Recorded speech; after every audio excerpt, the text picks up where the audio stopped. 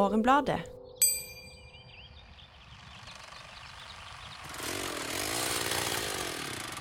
Denne uka skal det handle om skog i Morgenbladets forskningspodcast.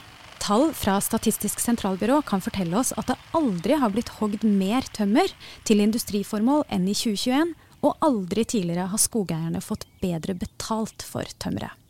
Det er uten tvil en viktig industri, og de siste årene har man sett en konflikt vokse frem mellom de som vil verne skogen og de som vil drive den. Både innad i forskermiljøer og mellom forstfolk og naturvernere går debatten i mange av landets avisspalter. I denne episoden så skal du få høre om plukkhogst, det vil si å ta ut ett og ett tre, flatehogst, det vil si å snauhogge store flateskog, lukket hogst, det vil si å ta litt og la noe stå igjen, og du vil høre om jevngammel skog som er vokst opp etter å ha blitt plantet, og du vil høre om aldersvariert skog, som er skog med trær i ulike aldre. Og vi skal også innom gjødsling av skog, som er en viktig del av flatehogsten.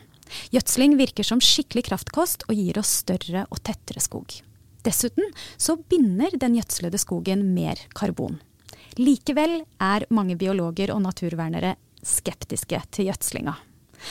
Så spørsmålet mange av oss utenforstående stiller oss er: hvordan kan noen forskere på skog fortelle oss at det er et klimatiltak å flathogge, samtidig som andre forskere på skog kan fortelle oss at det er en katastrofe for biologisk mangfold, og på sikt også klima?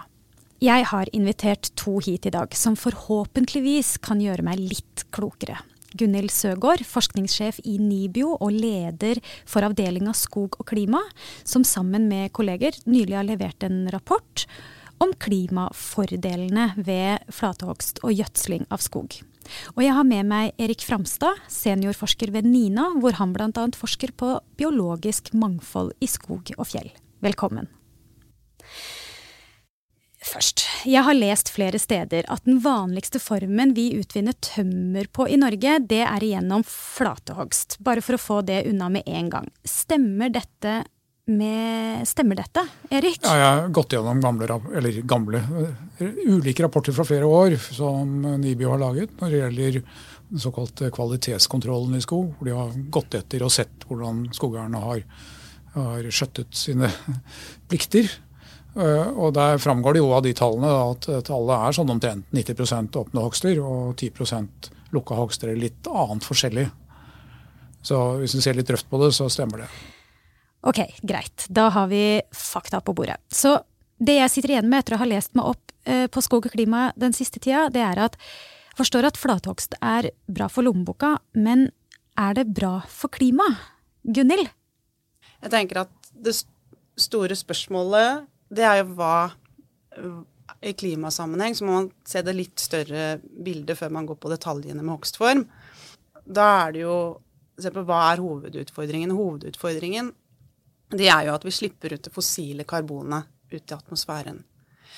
Det karbonet som er lagret i trærne, i jorda og så videre, det er et såkalt biogent karbon. Det er en del av det som FNs klimapanel har kalt det raske omløpet. Det vil si at de dør, det tapes, men det kommer tilbake igjen, og så går det i en sirkularitet. Hovedproblemet er jo at vi tar ut oljereservene, vi tar ut det fossile karbonet, og slipper det ut i atmosfæren. Og det er det som gir raske endringer. Og da er det jo her skogen kommer inn, fordi vi kan bruke ressursene fra skogen til substitusjon, til å erstatte dette. Premiss, altså du må jo ikke... Erstatter som i... Du tenker på materialer, sånn betong, stål... Ja, er det sånn at man skal bruke tømmer i stedet fordi det tross alt er mer miljøvennlig? Er det et argument? For å gi et litt eksempel, hvis du fyller biodiesel i stedet for vanlig diesel, og kjører akkurat den til og fra jobb, skole, barnehage og så videre, så unngår du det utslippet. Altså hvis vi har et bærekraftig hogstnivå, så kan vi fortsette å hogge hvert år fremover og bygge et visst antall hus og isolere et visst antall hus og så videre, og opprettholde skogressursen.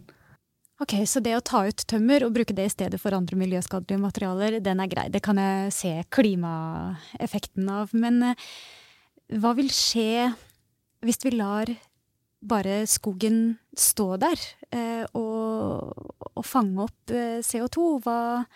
Hva vil effekten være av det? Så vil opptaket øke. Og det vil øke ganske raskt. Fordi vi har mye relativt, eller mye er jo et relativt spørsmål det også, men vi har en del yngre skog som har vært hogd, og som da vil komme i en fase med mye vekst. Men når denne skogen blir eldre og etter hvert gammel, så vil nettoakkumuleringen av karbon, altså hvor mye CO2 den tar ut fra atmosfæren, det vil avta. Mens vi kan opprettholde det ved en annen strategi da. Og den strategien det er jo da å hogge og plante nytt. Altså Erik, dette her med det at å ikke la skogen bare bli gammel, for vi vet vel at gamle trær ikke binder like mye CO2 som ungdomstrærne for eksempel. Er ikke det er jo et godt argument for å fortsette på dette viset? Ja, det er et godt, men et litt for enkelt argument. Det er flere sider ved det Gunhild har presentert som det kan være grunn til å stille spørsmålet. Det ene er dette hva vi mener med tidsperspektivet. Det som jo er tilfellet, det er at hvis vi, som du sa, så hvis vi lar skogen stå, så vil vi få akkumulert et karbonlager i skogen forholdsvis raskt. Så hvis vi ser liksom 30-50 år fram i tid, så mener de fleste som har sett på dette at liksom løsningen er å hugge mindre og ikke mer. For da får vi akkumulert karbonkapitalen i skogen. Mens hvis vi bruker trevirke fra skogen, så vil vi ta ut et del av karbonlageret, og vi vil omsette det. Noe av det kan gå inn i langlevede produkter som kan leve lenger enn det de ville gjort i skogen. Men mesteparten av den går inn i kortvarige sykler som slipper ut CO2 før eller senere til atmosfæren. Sånn sett så er på en måte det vi skal prøve å oppnå frem til for eksempel 2050 for å greie å nå målene i Parisavtalen for eksempel. Det tilsier jo at vi må på en måte sørge for at vi ikke reduserer karbonlager i skogen, snarere prøver å bygge det opp. Og hvordan vil man... Fordi det tar for lang tid på en måte å få effekt av de andre tiltakene som Gunhild påpekte. Så det er først når vi kommer på en måte ut i slutten av dette århundret, eller kanskje enda lenger, at vi kan på en måte begynne å høste av den fordelen ved å bruke trevirke i årene fremover.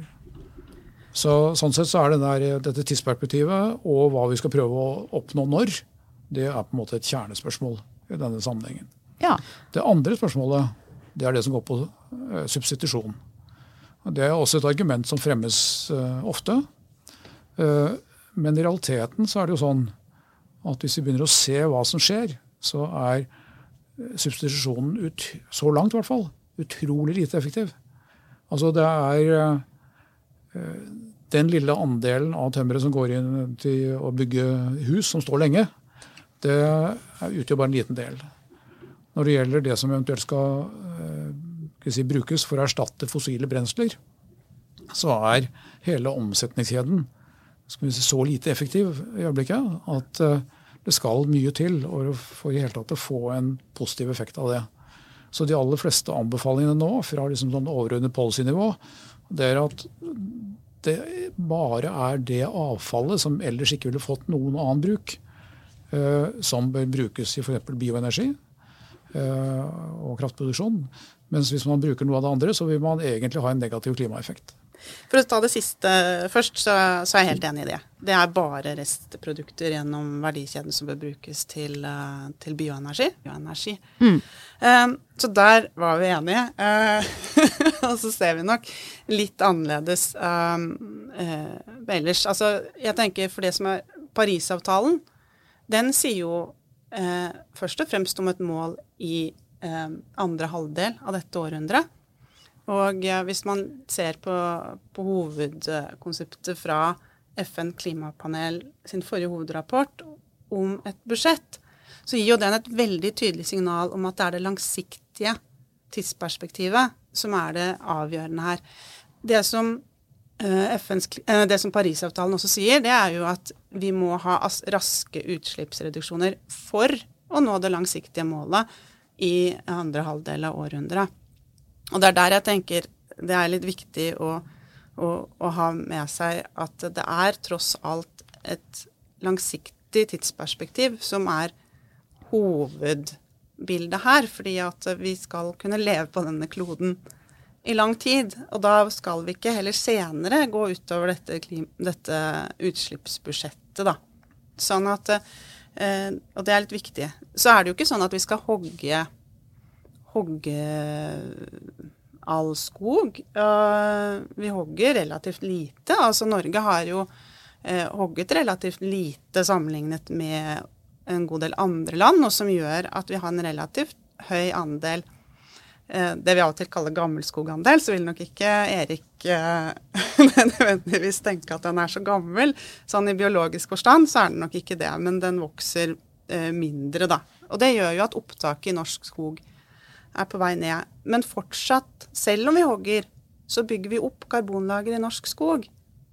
Og det skal vi jo fortsette med. Vi skal jo på ingen måte hogge så mye at vi tapper.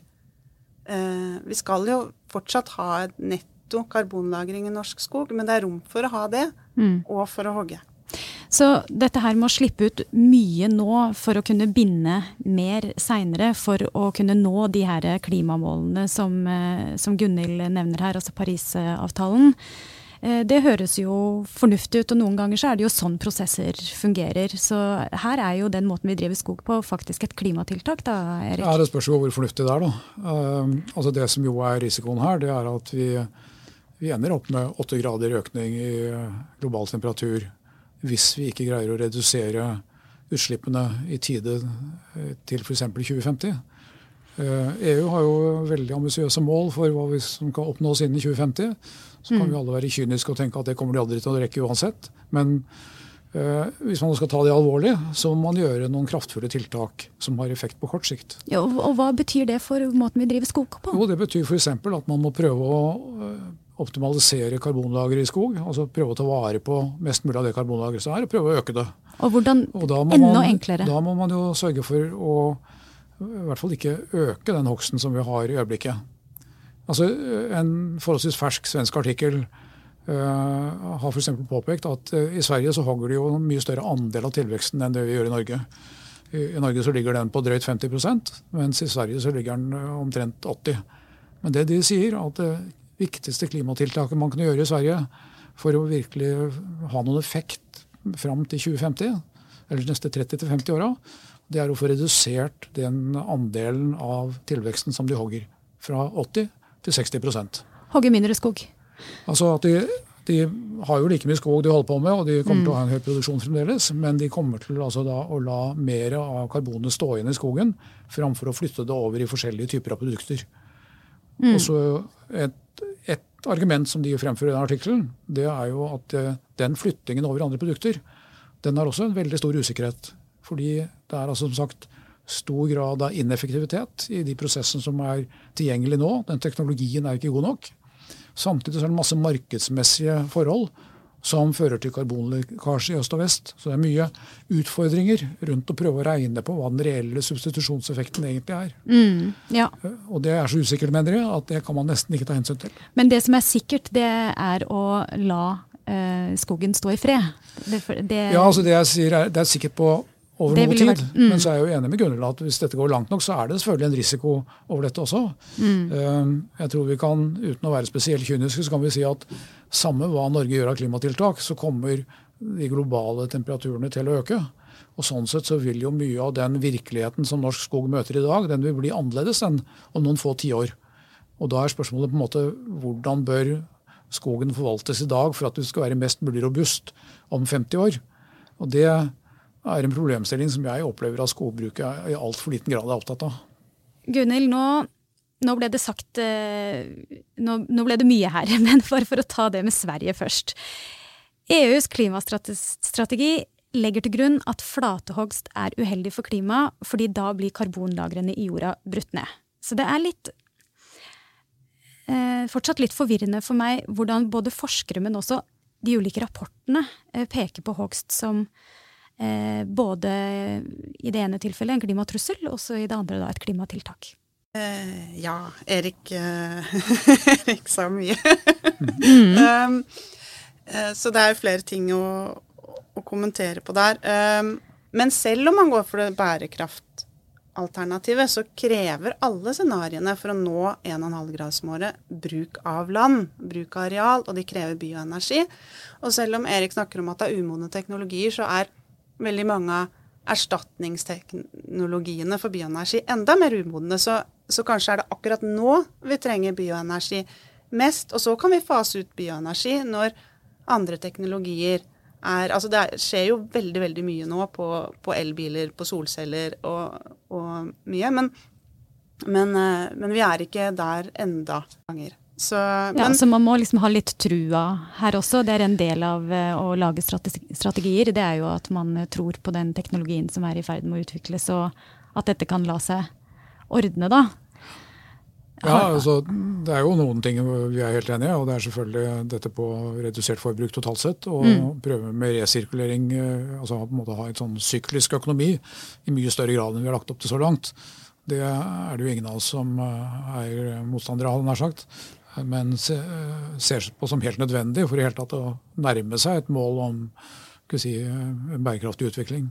Både sett ut fra et klimaperspektiv, men også ut fra hvor mye areal vi bruker til alt mulig.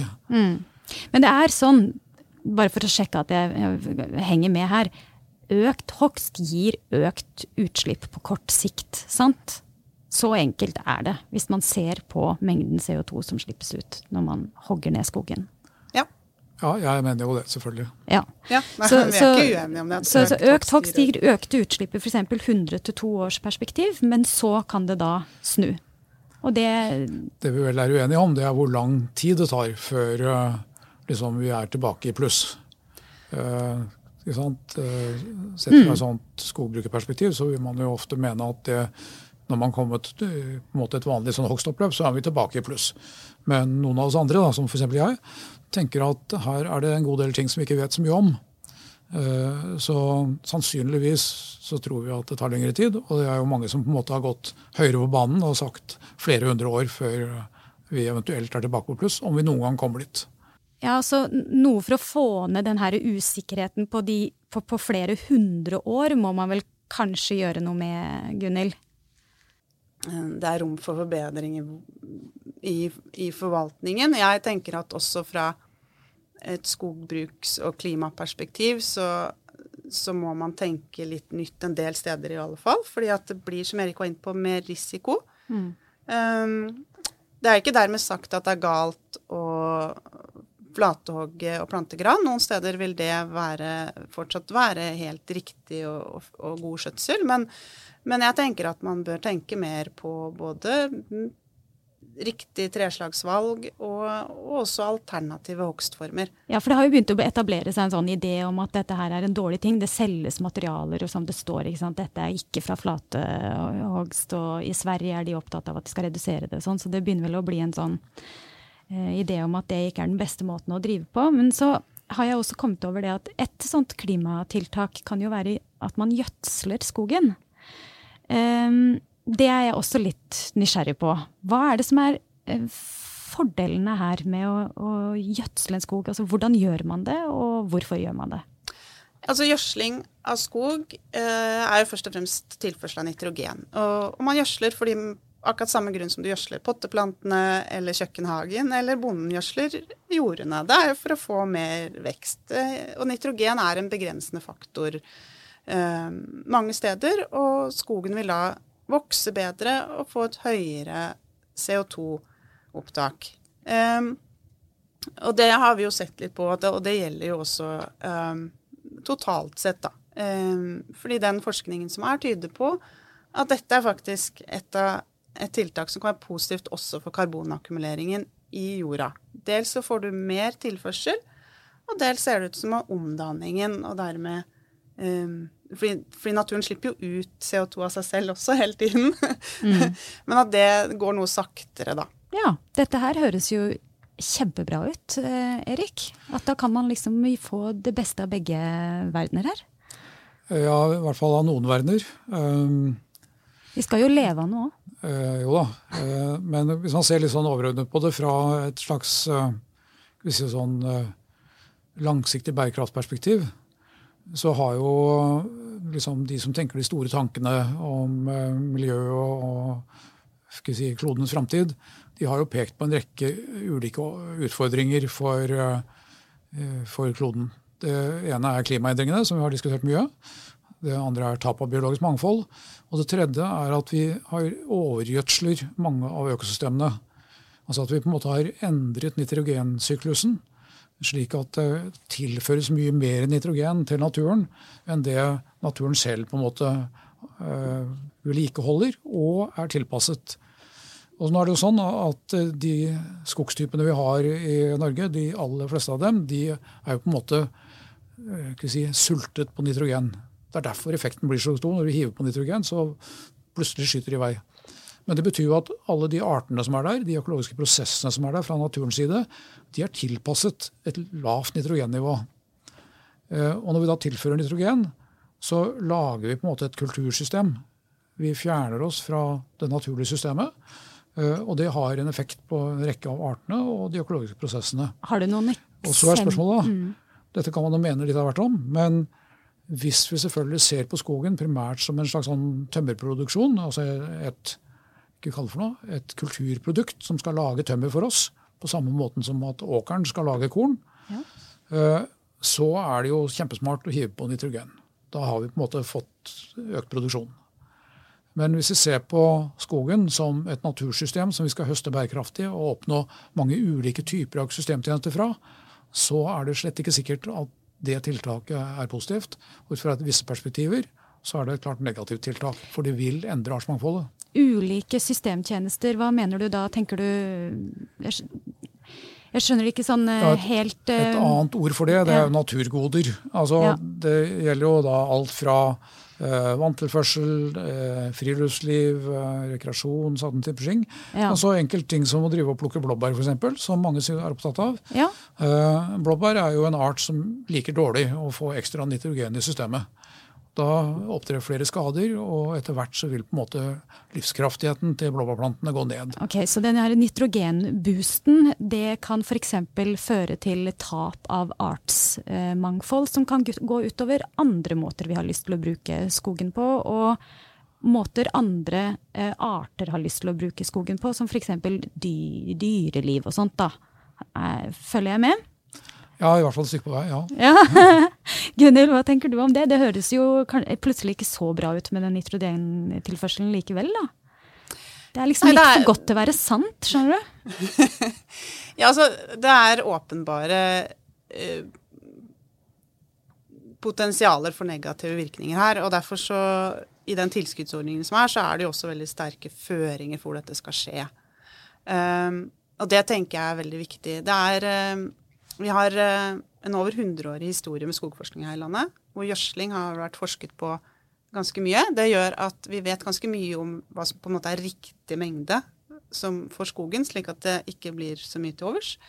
Men det også lagt sterke føringer med begrensninger der hvor det avrenning til Oslofjorden, for eksempel. Men jeg tenker også for naturmangfold. Så det litt viktig å huske på at dette sånn som tiltak her i dag, så skal det gjødsles 1 gang i løpet av et omløp, da, som vi sier, altså fra det hogges til det hogges neste gang. Så det det 50 år? Det kanskje 80 år. 80 år. Ok. Pluss minus. 1 dose med nitrogen i løpet av dette her livet, da. Og så det veldig viktig at det som sagt, det at det skal fortrinnsvis gjødsles i det man kaller hogstklasse 4. Og da snakker man om en sterkt kulturpåvirket skog i utgangspunktet. Den da per definisjon så vil den være flatehogget i de aller fleste tilfellene og plantet tett. Man pleide å plante mye tettere da den skogen ble. Så det nok ikke så veldig mye blåbær der i utgangspunktet da. Så det det som litt viktig. Jeg tenker at vi skal ikke gjødsle naturskogen der det åpent, der det fint for storfuglen, der det fint å gå og plukke blåbær. Det ikke der vi skal gjødsle. Altså her har man allerede kulturskog. Alle trærne jevngamle. Det flatehugga og planta fra før, og man kan drive den relativt hardt og la den være monoton, og det ikke noe blåbær der fra før av uansett. Og så kan man heller verne annen skog som har døde trær, og man må jo være pragmatisk. Vi skal jo fortsette å drive, så kanskje man kan drive noe hardt og la noe stå i fred. Erik? Ja da, jo, det er sånn arealdifferensiering av den typen er jo ikke en helt ukjent tanke. Men det som er tilfellet, det er jo ikke slik det drives i skogen i dag. Altså den gjennomgående politikken er jo på en måte at all skogbruksmark skal settes i produksjon. Og der er det jo sånn at med en del av den argumentasjonen som i øyeblikket framføres fra skogsektoren, blant annet klimaargumentasjonen, så etterspør man jo da offentlig tilskudd på en rekke områder hvor det privatøkonomisk ikke ville vært lønnsomt å drifte skogen. Skog som i gamle dager ble sagt kunne frede seg selv.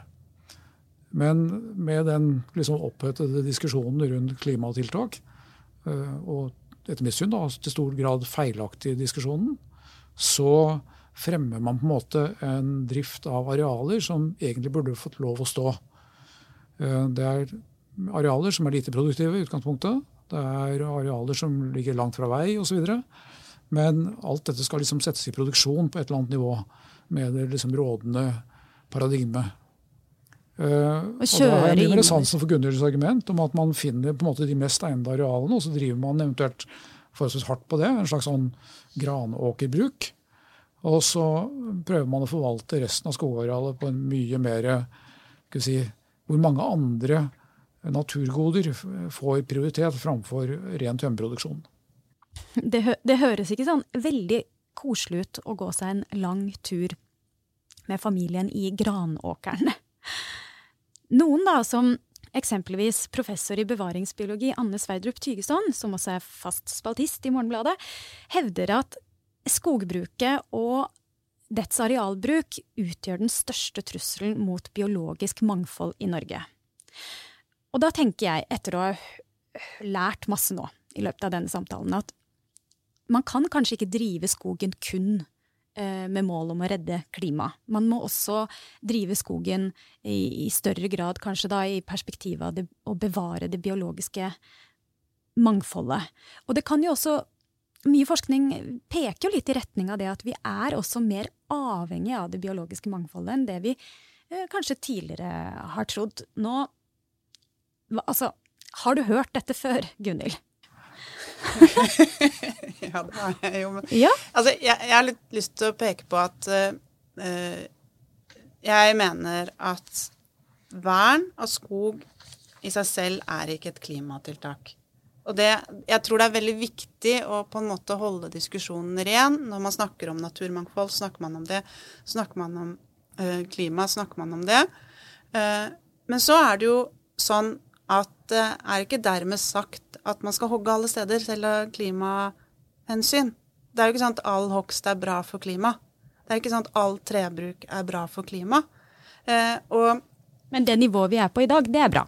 Altså, jeg tenker at det kan også være et godt rom for å øke hogsten noe, for det som er i ferd med å skje nå, er at den skogen som ble flatehogget etter 2. verdenskrig, den ble plantet tett, der står det veldig mye. Den står også nær vei og enkle driftsforhold.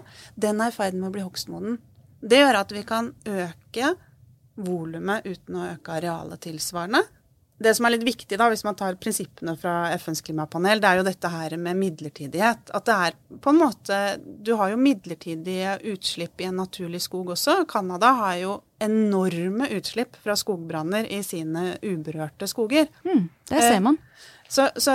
Men de er jo midlertidige, og det er også en hogst så lenge man gjør det fornuftig. Og da er det jo viktig å tenke bærekraft i drift først. Det er liksom flere folk i Norge enn oss som bor i Oslo har lyst til å plukke blåbær, liksom. Og dette her med det at skogbrann også kan føre til store utslipp, og at gammel skog ikke er effektivt til å binde CO2, så det er et veldig komplisert regnestykke som hvis man peker på Canada. Jeg skal ikke underslå at det er komplisert, eller påstå at det er veldig enkelt, men altså hvis man ser litt stort på det, nemlig globalt, så er det sånn at den skogen vi har i vår del av verden, altså i det vi som på fint heter vestlige Palearktis, liksom fra Uralfjellene og vestover, den har en litt annen naturlig dynamikk enn den skogen vi finner i Sibir og i store deler av Nord-Amerika. Den er i mye mindre grad preget av disse store katastrofene med kjempemessige insektangrep, sånn som de for eksempel også har i vestlige Kanada. Så det er en litt dårlig sammenligning. Og de store skogbrannene og så videre. Sånn sett så er vår skog på en måte fra naturens side mer stabil. Og det gjenspeiler seg delvis også i at våre dominerende treslag, gran og furu, har en gjennomsnittlig høyere maksimal levetid enn en del av de artene vi finner i disse andre delene av liksom, den boreale zonen. Så det er liksom et eller annet med natursystemet vårt som tilsier at vi kan tillate oss å ha gammel skog gående over lengre tid, uten nødvendigvis å risikere de store utfordringene som de har sett i Sibir og i Nord-Amerika. Ja, så den sammenligningen den holder ikke helt vann, Gunnhild. Altså, jeg var ute etter prinsippet, ikke sant? At det er en midlertidighet, for det pekte FNs klimapanel også på. At i en skogbrann så vil det bli utslipp. Det er jo ikke sånn at man skal ta bort skog fordi man risikerer et kjempeutslipp hvis den brenner ned. Og så tenker jeg at det er også et veldig viktig kulturbetingelse her i tillegg når det gjelder særlig brann, da, ikke sant? Fordi vi i Norge har bosetting overalt. Vi har et ganske effektivt system for å slukke skogbrann. Det så man i 2018.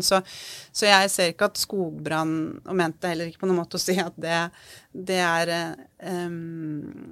noe som vil skje i de dimensjonene i Norge. Poenget var dette med midlertidigheten og at du har utslipp i naturlig skog. Men så vil jeg jo si at selv om det kanskje er mer stabilt her, så tenker jeg at det er veldig viktig i skogforvaltningen i Norge også å forberede oss på høyere risiko. Ting kan komme i fremtiden som Gunnhild påpeker, og det er jeg helt enig med henne. Det er all grunn til å være aktpågivende når det gjelder risikoen fremover, og prøve å ha en skogskjøtsel som i større grad tar hensyn til den risikoen. Og da er altså det større grad av diversitet og mangfold i både stedstilpassing og alder og treslagssammensetning og sånt, er et viktig grep da, for å sørge for å få en mer robust skog. For det vi vet er at en helt enhetlig homogen skog, alle trærne av ett slag, alle like gamle, det har jo den største risikoen. Hvis det først skjer et eller annet da, så blir det veldig store skader. Men sett fra naturmangfoldets side så er det rimelig klart at i vår del av verden, som sagt, hvor disse naturlige større brannene ikke har vært så omfattende, så er større grad av lukkete hogster å foretrekke. Fordi det vil på en måte ivareta en del kvaliteter som mange arter er avhengig av. Men du, Gunnhild, du kjenner jo skogsbrukerne godt, eller du bor i et område der det er mye skogbruk. Ja. Så hva sier de til at hvis det ville blitt pålagt å drive mye mer lukka hogst, hvordan ville det ha virket inn på livene til de som lever av dette? Jeg tenker det er vanskelig å si at man skal gjøre det ene eller andre. I en litteraturstudie for noen år siden så vi på det fra klimasammenheng, og vi fant ikke grunnlag til å si at det ene var bedre enn det andre. Og så vidt meg kjent, så har det ikke kommet forskning som forandrer den konklusjonen. Nei, på at aldersvariert skog er bedre enn jevngammel skog, for eksempel. Finnes det ikke noe bevis for å kunne påstå? Nei, jeg mener at det ikke er vitenskapelig grunnlag til å si at den ene hogstformen er bedre enn den andre skjematisk. Men så vil det være steder hvor det ene er bedre enn det andre. Og da må man se på det stedet, fordi at det er ikke bedre med en lukka hogst hvis du ikke får opp ny skog, hvis du ikke får skogen til å vokse godt. Samtidig som det er steder, for eksempel så har vi i Norge noe som heter vernskog, som er et belte opp mot fjellet og noen steder mot kysten, hvor det er restriksjoner på hogst, fordi det er klimatisk utsatt. Der vil ikke store åpne hogster være bra, for du vil ikke klare å få opp ny skog. Men man kan ikke påstå noe sånt på sånn helt generelt grunnlag? Liksom. Nei, det mener jeg.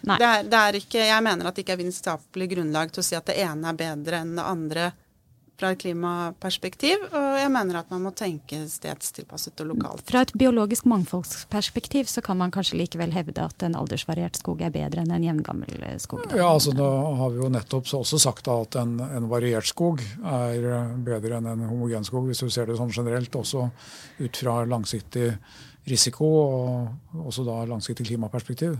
Så det er jo sider, aspekter der også, altså klimaendring er også en stor trussel for naturmangfold. Så samtidig som mangfold i arter også kan gi en mer robust skog. Så jeg tenker at det ikke sånn svart-hvitt, og det kanskje det jeg ønsker først og fremst, det jo en mer nyansert diskusjon. Og der jeg nødt til å avslutte. Takk til Erik Framstad og Gunhild Søgaard for en lærerik samtale. Og programlederen, den har som vanlig vært meg, Ida Palin Bostadløkken.